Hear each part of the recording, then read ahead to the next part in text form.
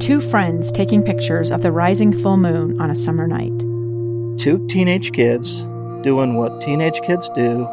When a stranger with a gun and a death wish changed everything. It was violent, it was senseless, and I will never understand it, I will never accept it. I'm Amy Donaldson, and unfortunately, we're all too familiar with stories about how violence shatters lives. But what we rarely see is how they are rebuilt.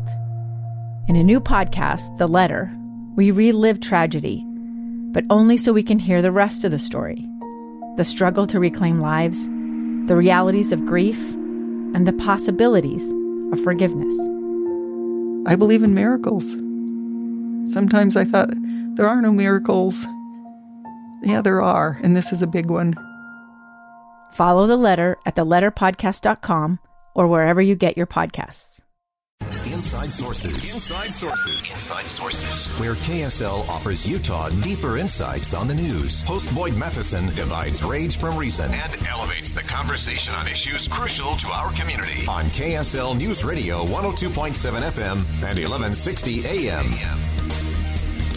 Welcome to hour number 2 of the expanded Inside Sources. Great to be with you today from 1 to 3 and 1 to 3 every day. Weekdays here on KSL News Radio. I am Boyd Matheson, and as we begin hour number 2, it's time for all of us to dig a little deeper, think a little bigger, challenge our assumptions just a little stronger, and of course, whenever necessary, we got to learn to just disagree a little bit better. So let's begin. Think you know the news of the day? Think again. So what I want you to think again about today is Bernie Sanders. Many people say, well, you know what? He has run for president in a significant way twice, was not even able to secure his own party's nomination, either against Hillary Clinton or against Joe Biden. And now, of course, Joe Biden is the president of the United States, and Bernie Sanders is back in the United States Senate. And so many people say, well, he's just lost. He's a loser. He lost twice, could not get his own party's nomination, let alone win the presidency. He's out. He's lost.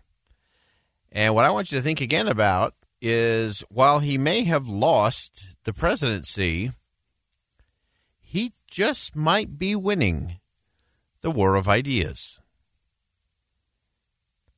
Now, whether you agree or disagree with the proposals of the Democratic Socialists from Vermont is one thing. How he's communicating and how he is creating influence is really interesting to look at. Because I would say he is winning on a host of issues from an idea standpoint. He's not getting another office. He's not moving up the food chain in those respects. But his relentless pursuit of his policy agenda is having impact. So I want you to listen to a couple of clips from CNN, Meet the Press, 2 different programs over the weekend. And the senator was invited to talk about some of the issues that he has on a host of issues, and let's just evaluate objectively where those ideas are in terms of the people of the country. So let's start by talking about the tax system. Most importantly, we have to deal with the crises facing this country. We have massive income and wealth inequality. Half our people live on paycheck to paycheck. We've got to raise the minimum wage to a living wage. You've got to do that. We have an infrastructure that is collapsing.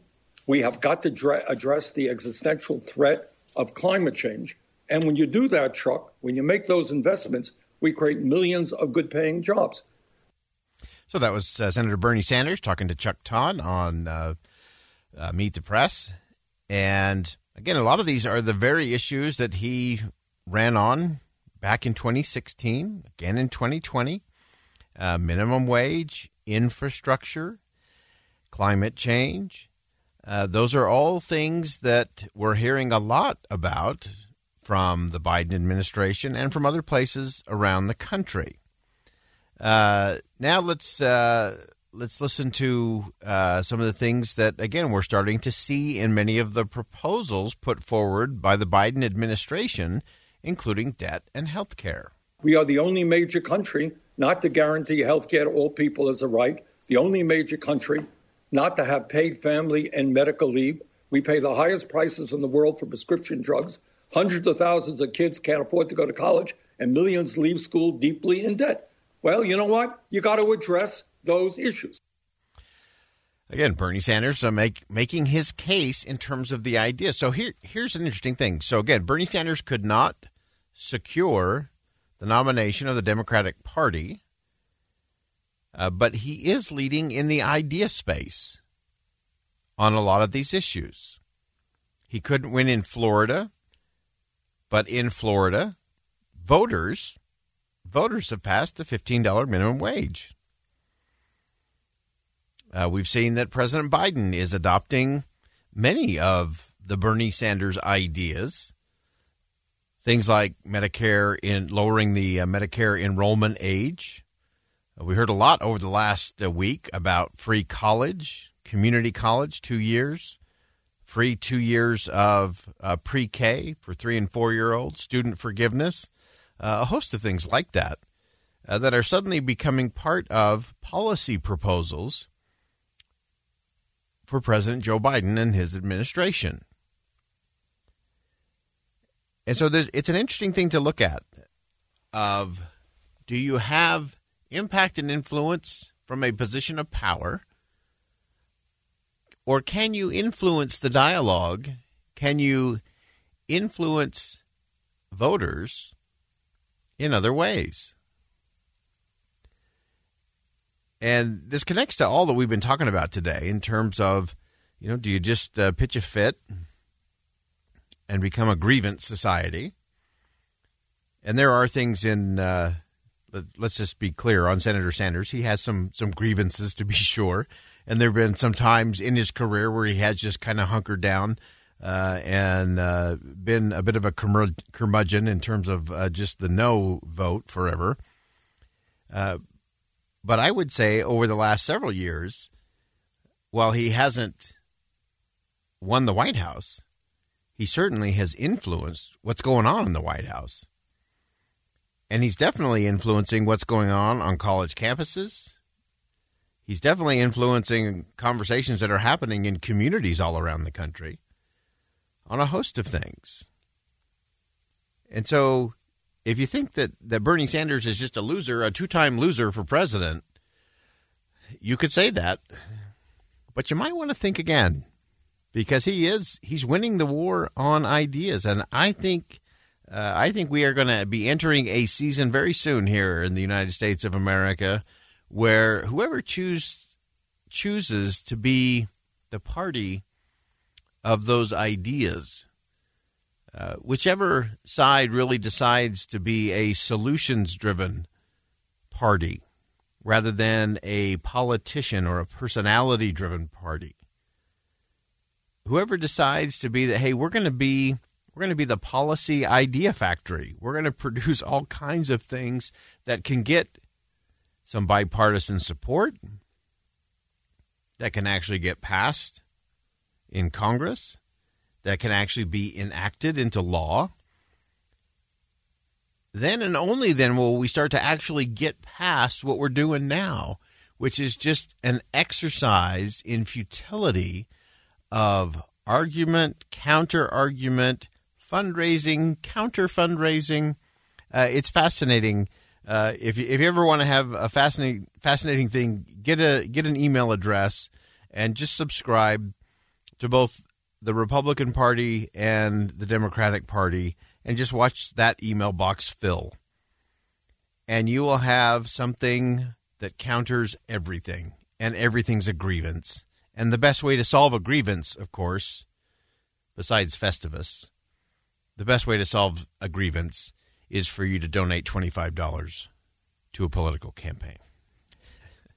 Now, the reality is what we really ought to be doing is having a different kind of discussion.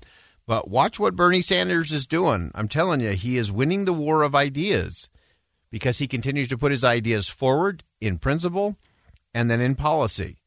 And now there is an administration that is listening and is acting on many of the ideas that Bernie Sanders has flooded the country with. So who else is going to be in the idea business out there? I'm tired of politicians and political parties and supporters who are part of the grievance party. Let's be part of the idea factory. Let's be part of the solution. That's the only way we move forward. And that might just take a new generation of voters and some millennial leaders.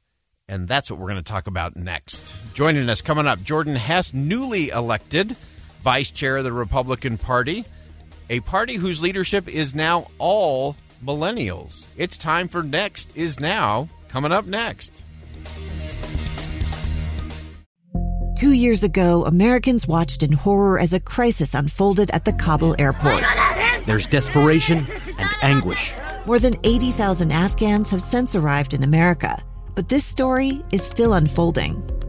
I'm Andrea Smartin. In my new podcast, Stranger Becomes Neighbor, we'll find out what happens to these new arrivals in our communities. Who would help our newest neighbors? Follow us at kslpodcast.com, Apple Podcasts, or anywhere else you listen.